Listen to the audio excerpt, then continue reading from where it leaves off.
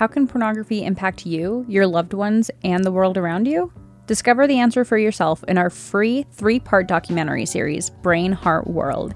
In 3 30-minute episodes, this docuseries dives into how pornography impacts individuals, relationships, and society.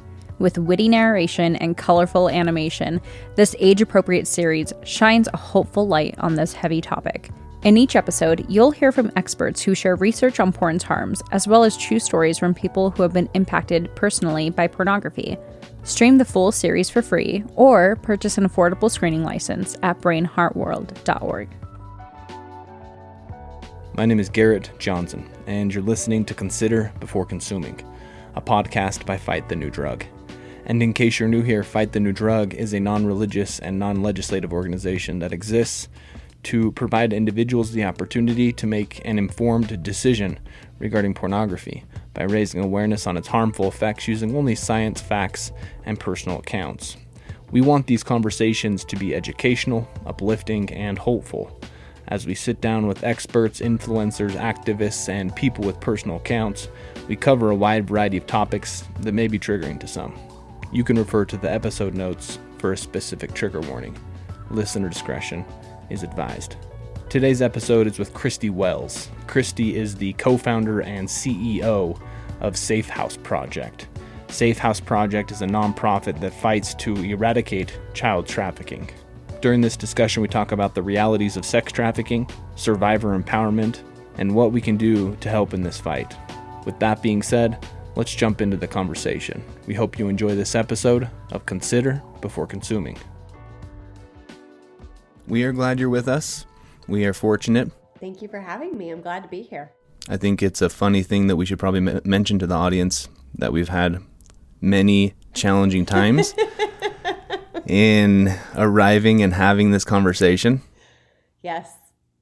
One of the funny things is that I had to bail on the conversation, so I postponed it a week, and then I mixed up my calendars. And then I said in an email to Christy and one of the other co-founders, Brittany, I was like, when it rains, it pours. And then we scheduled another date to record, and it actually rained. And we couldn't record because it sounded like someone was popping popcorn in the audio. But the irony. At first you don't succeed. Try again, right? Yep. And here we are. We made it. We do it right because we do it twice or 3 times. Or 3 times. Well, again, Christy, we are thankful for your time. We know you are, a busy individual, and we're excited to have this conversation to learn from you and learn more about Safe House Project. In regards to the other co-founders, I mentioned Brittany's name briefly. Yes. Is there anyone else that we should acknowledge as we start this conversation? Yeah, absolutely. When we began, our organization was actually birthed out of an initial endeavor, I'll say, to fund a safe house in South Africa that a friend of ours, Nigel Anderson, or his hip-hop artist name is Legend, began. And he went to South Africa, saw a need to build up a safe house, and came back to the United States, launched a hip-hop album to raise money to build up the safe house. And so we jumped in to support that effort, and then Safe House Project began to grow into what it is today and began to have a domestic focus. But Legend, or Nigel Anderson, is one of those that we always attribute to being a co-founder in Safe House Project. Oh, cool. He's awesome, and he is somebody that you should totally have on your podcast because he has a really passionate story about kind of his overcoming his addiction to pornography and what that has done to lead into the work that he does now. So super cool individual, amazing story. Okay, cool. We'll have to have him on. So, and his name's Nigel or Legend? Yep, Nigel Anderson. Legend is his hip hop artist name, so it's Nigel spelled backwards. Okay, that's cool. But he's Nigel, awesome. This is your official invite if you ever listen to this episode. We want you on the podcast, so I'll email you. But in regards to your background and how Safe House Project became a thing, can you talk to that a little bit more? You mentioned that you were on, I guess Nigel's the one who wanted to create a safe house somewhere in South Africa. How did that all come about? Yeah, so as a hip hop artist, he went to South Africa to perform with a number of artists from his label. And while he was there, he was with our friends Marsha and Jenny, who run Kiros Global in South Africa, in Soshanguve, South Africa.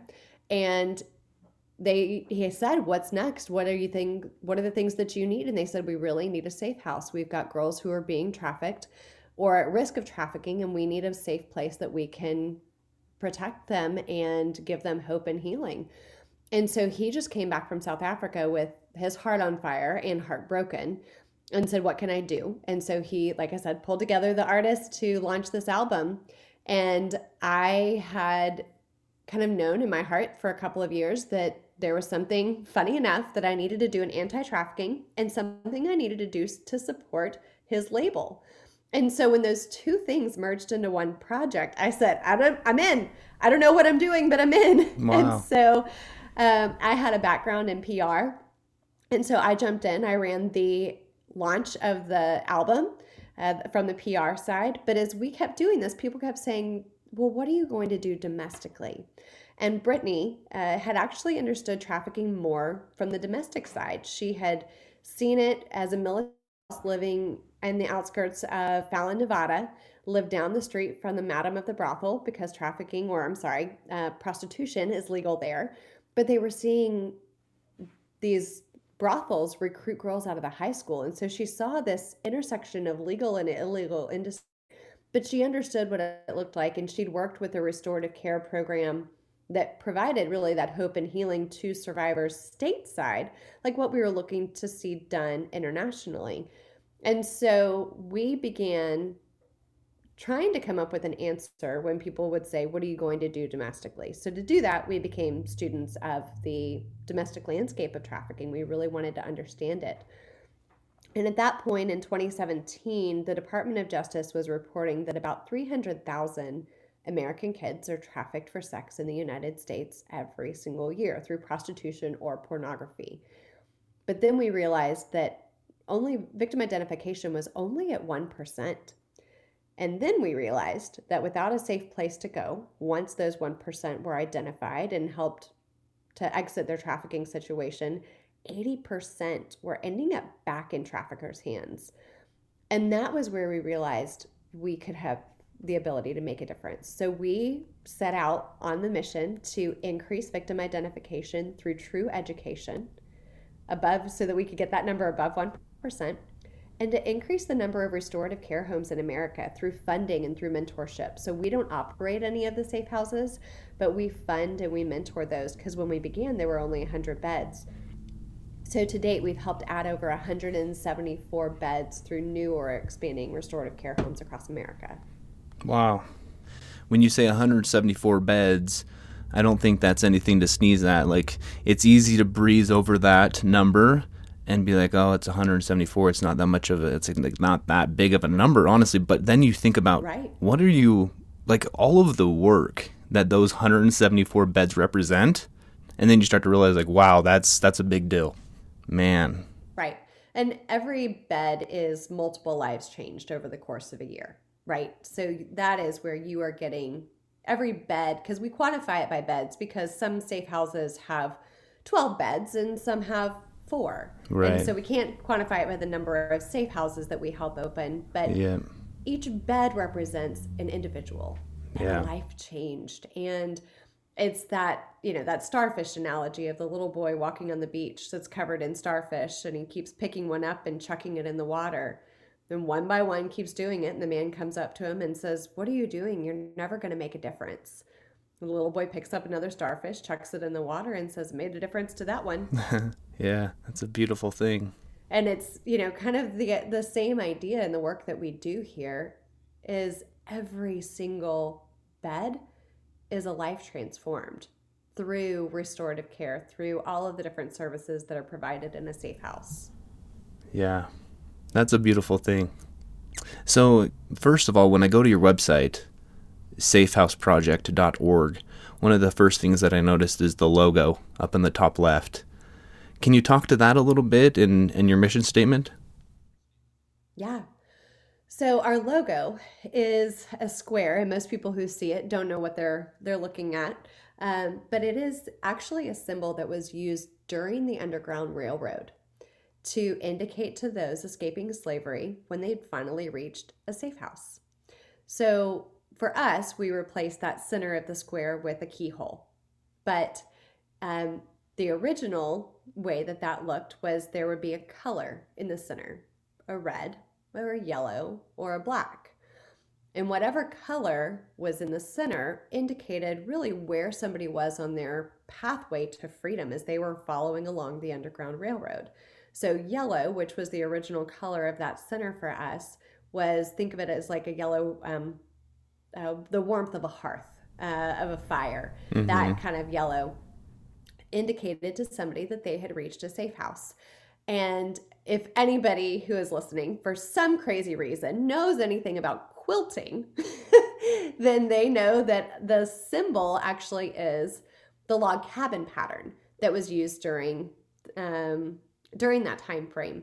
And so that this was displayed as a symbol through quilts that hung out on the line.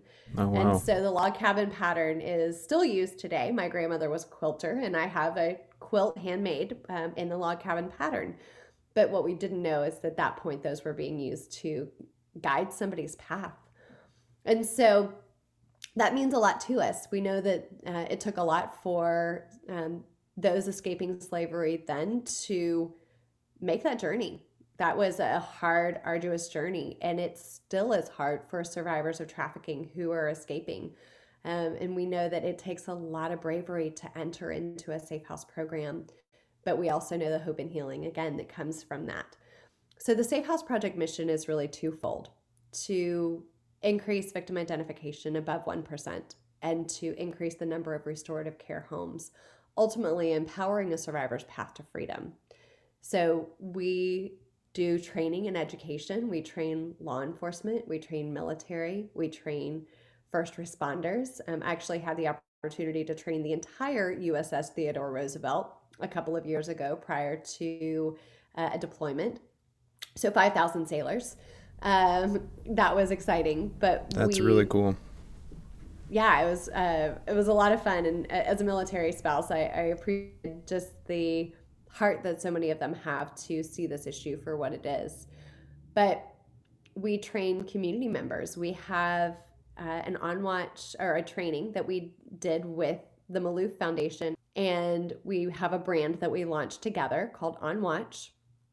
And if you go to iamonwatch.org, then you can see the training that is a free 1-hour training that was developed with survivors to help people understand how to spot, report, and prevent trafficking where they live, work, and play. And so that training it's all video content. It's 10 5-minute modules, but it helps people really understand what trafficking looks like. And that's because it was survivors who shared their stories of what happened to them, not necessarily the horrific things that happen behind closed doors, but their intersection points with community members and how people could have seen something and responded. So that is a really powerful way for people to understand what trafficking looks like. With our survivor empowerment, we also help survivors escape and help them find that restorative care that they need. And then we also, as I mentioned, we help fund and mentor the launch of the safe houses. So those are kind of our 3 different buckets where we focus. Okay, so education, survivor empowerment, and safe housing. And so jumping into the education a little bit more, you mentioned On Watch. Yeah, we encourage those who are wanting to learn more about sex trafficking to go check that out. Now, you've mentioned victim identification being, you said less than 1%? Around 1%, yes. When you say victim identification, I don't know if you're referring to the victims themselves identifying as a trafficking victim, like understanding that they are being trafficked, or are you saying like those who are not in the life of sex trafficking identifying victims? Does that make sense? Yeah, it's actually a little bit of both. Really, it's that those who are being trafficked, only 1% is ever identified. And also let's correlate identification to given that initial support. So if it's a child trafficking victim, that is identified, then there's immediately support services that come alongside. So Okay. then help them exit that trafficking situation. So we'll say that 1% also equals escape or rescue. So really only 1% is ever identified or rescued. Now, survivor self-identification can also be a piece of that. Now, those numbers I would argue are even less than 1% because of the trauma bonds that are established, that survivors sometimes have to be out of that life for quite some time before they truly grasp anything that was their sex trafficking situation. Yeah. And how many people have taken your courses? How many people have you trained to identify victims, to report, to know what to do? Well, through On Watch, and then through our in-person trainings, and also through our corporate trainings, we develop specific trainings for corporations to understand how to spot trafficking within their specific business models. So one example of this is we developed training for the entire pest management industry. One of their leaders came to us and said, we've got 160,000 pest technicians who go into 20 to 30% of homes in America. And how incredible would it be if we equipped them to spot trafficking? So we deployed training to them, and that's been adopted. But collectively, we have educated over 200,000 people in the last 3 years. Wow, that's amazing. It says on your website that Safe House Projects works with 82 corporations to effectively identify survivors and invest in their future. And I know that, as a nonprofit, sometimes it's hard to keep up on all those numbers that are displayed on websites. Is that number pretty accurate? Are you guys currently working with about 82 corporations to educate them? I would say so, and that's all at varying levels. So those could be corporations or smaller companies who have adopted the On Watch training and rolled that out to their employees. That could be a large Fortune 500 company that's rolling it out. We have a new corporation who's coming online who is rolling out the On Watch training to over 500,000 employees worldwide. But yes, that's about 82 different corporations that we are working with at varying levels who, through their partnership with us, do work to train their employees on how to spot trafficking. Awesome. Does Safe House Project work internationally with victims, or is the focus here domestically? Because I've heard a little bit of both throughout this conversation. Sure. Our primary focus is domestic. Now, with that, we have some things that we are working on. Our partners in South Africa, we still support that effort and still support the development of those safe houses. And so that's just always been kind of our cornerstone mission. So we've kept that specific organization as a funding recipient. And we are working with them to develop a curriculum that will deploy really across the globe on increasing survivor identification through education, but it's integrating into a curriculum that they are currently building out called Courage to Care. And so that's probably where most of our international focus comes in, is again partnering with another group who is working to increase victim identification. But when it comes to survivor care, our focus is domestic. Oh, okay. As I was doing some preparation for this conversation, I went to Polaris Project. They estimate that there are 25 million people trafficked worldwide.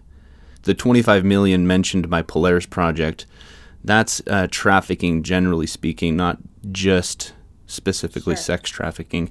But you mentioned 300,000. Can you talk to that number a little bit? Sure. So that is a number that the 25 million is human trafficking overall. So that includes labor trafficking, organ trafficking, all of those different sex trafficking, all of those different elements. They estimate that about 4.8 million people are sex trafficked globally. But the 300,000 number is actually a number that was released by the Department of Justice in 2017. And that was their best guess at the number of American children that were being trafficked for sex in the United States every single year. Now, I will be quite honest that they have since rescinded that number. And part of that is due to the fact that this is an illegal industry. And trying to pinpoint the numbers behind an illegal industry are very difficult. The one thing that is, I feel like, a very solid, accurate representation of the scale of this issue is that it is a $99 billion industry. And that does feel like a more tangible, quantifiable data point because we can track the money. Yeah, I can understand why you say that. At the same time, to me, 99 billion is, I can't comprehend it. I mean, so it's like, whoa, that seems, wow. Right. So as a military spouse, because one day I was like, I'm trying to wrap my head around how much this actually is. So Northrop Grumman is one of our largest defense contractors. They build the planes my husband flies. They build, help support the building of aircraft carriers and all of that. That is a $33 billion corporation. And so you think that one of our largest defense contractors, this industry is 3 times larger. Yeah, that's hard to comprehend. If we look at your numbers, some of the numbers that are highlighted on Safe House Project's website, like we mentioned, the 82 corporations, the 174 beds that have been provided, it represents a lot of work, a lot of effort. And then you start to look at these numbers, the number you mentioned, the estimated 300,000 children trafficked within the United States. And you just realize how much work we have to do. Absolutely. It seems like Safe House Project has broken this fight into 3 areas.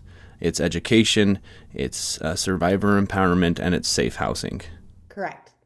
Yeah, those are the 3 pieces. This issue can be tackled from so many different ways.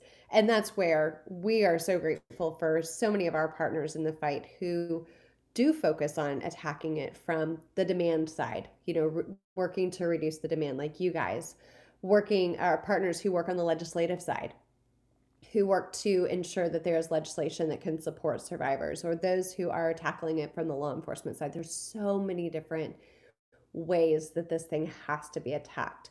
But the 3 key areas that we do focus on are, like you said, education and survivor empowerment and safe housing.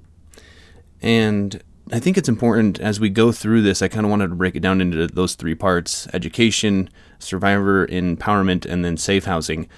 Jumping a little bit more into education, I think that there's certain myths that are common when we are talking about sex trafficking. And so I wanted to address 3 of those and kind of get your perspective on them.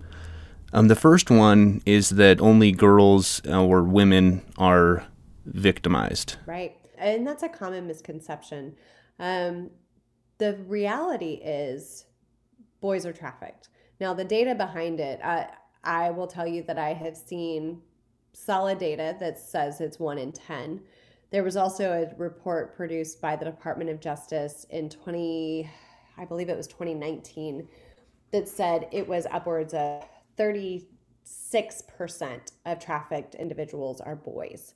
Now, and that was specifically for sex trafficking. Now, which one of those is correct, I honestly couldn't tell you. I will tell you that victim identification of boys who are trafficked is lower than that of girls. And that survivor resources for boys who are trafficked is substantially lower than that of girls. But we do know that boys are trafficked, and it's, sometimes we see it in different parts of the country more than others. But it is absolutely a population that is trafficked because ultimately traffickers are exploiting the vulnerable. And so it is a supply and demand issue, and there is a demand for boys. There is one program out of Atlanta that is Center for Wellspring, and they launched an emergency program for minors. And so they actually retrofitted an old correctional facility for minors, turned it into dorm style living. And in that, I'm hoping I'm going to get these numbers right, I believe it was serving 8 boys, 8 girls, and 4 transgendered.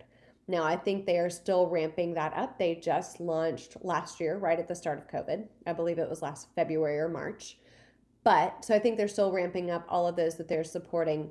But they are one of the programs that we've supported that does have services for boys. There is a program that is not one that we have helped launch, but does exist. It's the only long-term restorative care home that we know of for boys, and that's down in Florida. But this year, we do have a program that we are supporting for those age 18 to 24 that are male. and that one is going to be in Texas. Now, we do have others that we're mentoring that are looking to launch programs for boys because they recognize that it's a gap. So we're working to get the industry caught up by pointing out that that is a gap. So when people come to us and say, I'm looking to launch a safe house, we say, great, here are all the gaps in the national landscape. Which one do you want? And so we're excited to see people really stepping into that. Yeah, that's great. The second myth that I wanted to get your take on is that human trafficking always involves moving or traveling or transporting a person across like state line or international borders. Right. Can you talk to that a little bit? Yeah, a lot of times people confuse the idea of human trafficking with human smuggling. And what you just described is really human smuggling. But sex trafficking is the commercial sexual exploitation of an individual through force, fraud, or coercion. And that commercial sex can be prostitution or it can be pornography. But if a child is being sold for commercial sex, again, prostitution or pornography, then that is considered trafficking. You do not, because the child's inherently vulnerable. So you don't have to show that somebody has been vulnerable and has been forced into something, or, that has taken force, fraud, or coercion. You have to prove that if they're an adult. If they're a minor, again, you don't have to prove force, fraud, or coercion. But it's ultimately, at the end of the day, it's somebody being sold for sex. And the challenge of believing that sex trafficking involves moving a person is that if that's the perception that we continue to operate under, then we are going to miss the 40% of child trafficking victims who are trafficked by a family member, or those who are human sex slaves in their own homes, or being trafficked by their friends, but they live at home and their family doesn't know it. And so we are missing the opportunity to spot those that are in our communities that are being trafficked if we consistently believe that it looks like Taken, the movie, or it looks like, again, human smuggling. As you mentioned familial trafficking, you cut out for 1 second. I know that we talked about how you're running this off of your phone, so maybe there was a little bit of blip. Can you talk to that again? What was it, a number that you included? You said we were going to miss this. It's 40% of child trafficking victims are trafficked by a family member. And so if we believe that trafficking involves moving a person, then we're missing those kiddos that are being trafficked by a parent or a grandmother or an aunt or an uncle. We had a survivor come into care. She was one of the very first survivors we ever got to serve, and she was 13 when she came into care. But she had been trafficked for 3 years by her grandmother. Her grandmother had pulled her out of school when she was 10 years old and began using her as the family source of income. But when the grandmother had pulled her out of school didn't think anything of it, even though this little girl's mom had been drug addicted and STD ridden, and they kind of saw her as a prostitute. But they never thought that, people just don't imagine that a family member could traffic somebody. So if we are only looking for, again, something that looks like Liam Neeson's Taken, then we're missing those kiddos that are in our own communities that we have the ability to help. Yeah. Thanks for repeating that because I didn't catch it. The third myth that I wanted to address is that individuals in the life of sex trafficking are always physically locked or held against their will. Can you talk to that a little bit? Yeah, absolutely. I mean, let's be clear, that happens, but it's not the most common. So 66% of trafficked individuals are trafficked by somebody they know and trust, including that 40% of familial trafficking. And the way that the traffickers hold them captive is not chains or metal links, but it's trauma bonding. It's convincing them that they are loved, that they are going to be taken care of, that this is normal, that this is, what their bodies are intended to be used for. Whatever the lie is that they tell them, they use trauma bonding tactics to keep the trafficking victim from ever speaking out, from ever saying that they need help.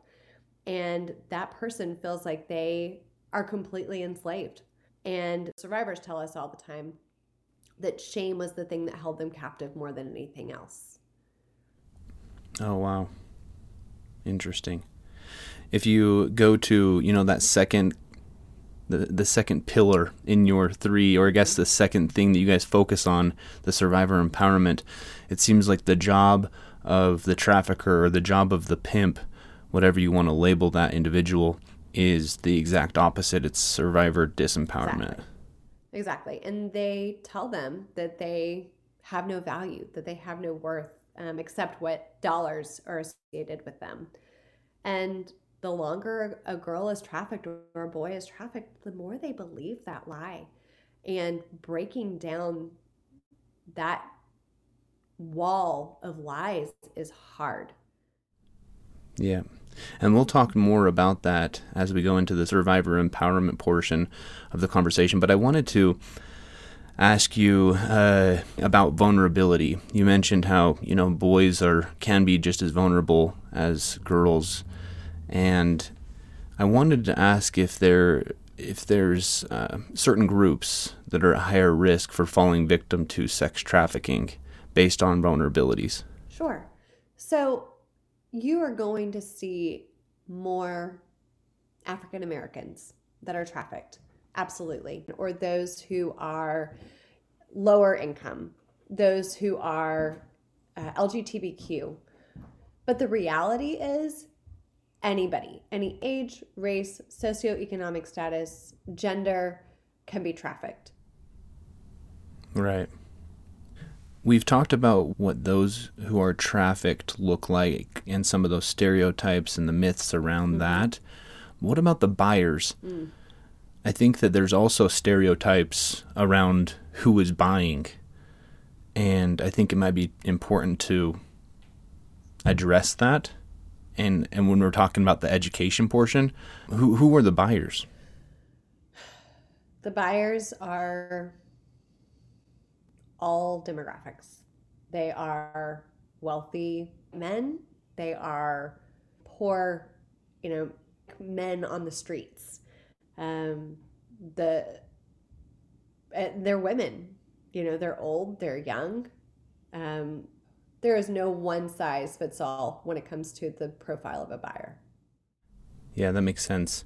And I just want to state, for the record, to be clear that I don't think you or I or either of our organizations are suggesting that if you consume pornography that that's going to lead you to purchasing, engaging with sex trafficking. Correct.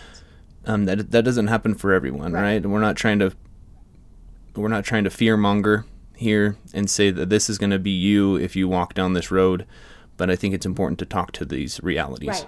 And really what we know is that about 80% of the survivors that we've surveyed have said that the buyers have come to them and with pornography and things that they want them to reenact. And so there's a connection to it, but that's not saying that those who watch will purchase. But we know that there are absolutely connections between trafficking and that industry. We have survivors who are on staff with us that had been in the porn industry that really can point to how, even at certain points they felt like they were, making that decision for themselves, but at certain points it did transfer over to really being trafficked and not having control over what they were doing. Right. Well, moving along in the conversation to survivor empowerment, I think this is something that is misunderstood. I think it's often, what's the term? It's often, I don't think people understand the depth of how much is required to help an individual exit the life of sex trafficking. I guess the term is oversimplified. People think it's a simpler process than it is. And so, can you talk to all that is required to help an individual become empowered as they exit the life? Yeah, I think let's first hit on the basic needs, right? Those are the easiest ones for us to wrap our head around. They need medical care. They need dental care. They need basic food, shelter, clothing, those basic needs. those things that are in the hierarchical of needs, the things that we know we need first to make us feel secure, taken care of. Right. So those are the first things that you're going to see in restorative care. And those are the things that begin to build trust. When somebody is, and honestly are just desperately needed. For survivors who, like the little girl who was trafficked from 10 to 13 by her grandmother, I promise you nobody was taking that little girl to the OBGYN or to the dentist or even cared that she brushed her teeth. And so those are immediate things that have to be taken care of for the health of the survivor. But the mental trauma is so substantial. And that is where they need so much of the care and the hope and the healing. And so they have to have therapeutic services. That's where they get group therapy, individual therapy. They need to understand the trauma bonds that were built around them in order to know how to break them. They need to understand healthy boundaries, healthy relationships, what love really can look like. And a lot of this just comes with time and with mentorship and being, taught something different, right? So many of them have to unlearn what has been poured into them, sometimes their entire life. And so those are a lot of the therapeutic pieces that are needed. But for survivors to find empowerment, where we see the most, there's healing and then there's empowerment. And so the things that we find are the most empowering are discovering who they are, what they like, what they want to do when they grow up, if it's a child, what they're good at. All they've ever been told is that they are a commodity, that they have no value, that they have no skill, and the only thing that they can do is sex. And so for them to learn that they're really good at painting, or that they're a powerhouse writer, or that they want to actually work in the psychology field and they want to serve survivors, those are the things that just turn their brains on. And when they have that focus in front of them, nothing can stop them. And so education is so critically important. And economic empowerment, giving them the ability to make money in a way that is healthy. And so many of them have never had that opportunity. And so when you put that opportunity in front of them and you say, this is what you're doing, and this is how much you can earn, and they realize that the sky is the limit, that they can do what they want at some level, they can work the number of hours that they want and make that money, and they get to keep it for themselves, and they don't have a trafficker taking it from them, is so exciting. We have a survivor on staff the other day who sent us a message, and she goes, "Oh, I'm so hungry. I need to go and get something to eat." And then she sent another message and goes, "Oh, I just realized I am a free-thinking adult. I have an income and I have a car and I'm going to get Taco Bell." And it was so funny. Yeah. But just to see the fact that she had the ability to make that decision. She had money. She had a car. She had the ability to make a decision. And she was going for her Taco Bell, and that was the thing that sounded good for her. So, but that's the thing that just makes them so excited. And then once they have that in their grasp, again, nothing stops them. Yeah. Thanks for sharing that cool experience. That does show that the simplicity that we take for granted. As a person who hasn't experienced the life of sex trafficking, those things that we take for granted, man, those are the most beautiful parts. Yeah, absolutely. Of that change, of that process of change. But you have a map on your website that shows that you have 4 states with fully operating programs, you have 4 states with partially operating programs, 2 states ready to open, and 9 states with a mentor program. And I can't help but think about the huge operating budget that is needed to fulfill all of these needs. Absolutely.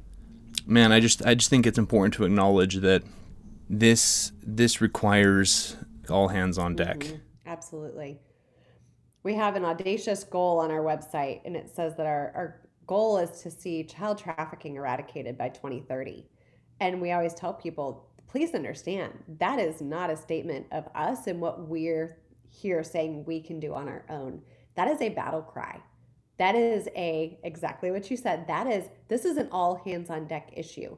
And if all of us turn our attention to it, then absolutely we could see it done. We can do it. We just have to decide that we want to. Yeah.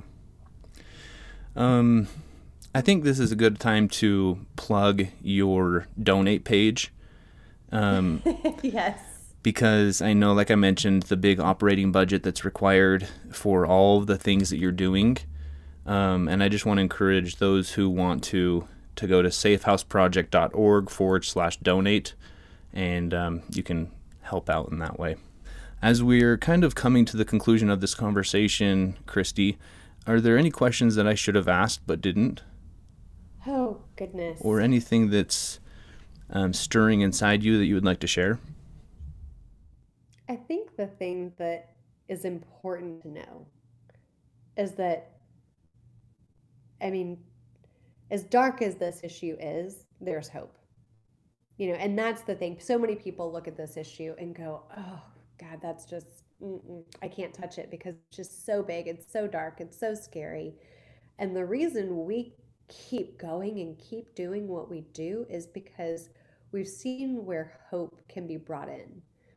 And if we decided, put our attention towards the hope side of this and the healing side of this, rather than the sometimes over-sensationalized Hollywood version of it, then we actually can make a dent. If our goal every day is to bring 1 degree more of sunshine and services to survivors, then we can start making a difference. And I think that's the thing that keeps us all going, is knowing that, we get to see survivors exit their trafficking situation, go into restorative care, get a degree, get out, get a job, go into serving this industry, or go on to do something else with their life that has absolutely nothing to do with trafficking. Yeah. And every single one of those that we get to serve in that capacity is another one of those starfish. Exactly. And those are women who are changing the world. Yep. One more starfish. I love it. Mm-hmm. Absolutely. Thank you guys so much for having us on. Yeah, we appreciate it. Thanks for joining us today. Regardless of age, ethnicity, gender, sexual orientation, religious affiliation, political persuasion, or any other diversifying factor, porn can impact anyone. If you've recognized the harmful effects of pornography in your life, or recognize the harms pornography can cause on society, we welcome you to become a fighter. As fighters, we strive to be bold, understanding, open-minded, and accepting. If you're ready to become an official fighter, we invite you to join the movement at ftnd.org/fighter. That's ftnd.org/FIGHTER. Join us in our fight for love by becoming a fighter today. Thanks for joining us on this episode of Consider Before Consuming. Consider Before Consuming is brought to you by Fight the New Drug. Fight the New Drug is a non-religious and non-legislative organization that exists to provide individuals the opportunity to make an informed decision regarding pornography by raising awareness on its harmful effects using only science, facts, and personal accounts. If you want to learn more about today's guest and the conversation we had, you can check out the links included with this episode. Again, big thanks to you for listening to this conversation. As you go about your day, we invite you to increase your self-awareness, look both ways, check your blind spots, and consider before consuming.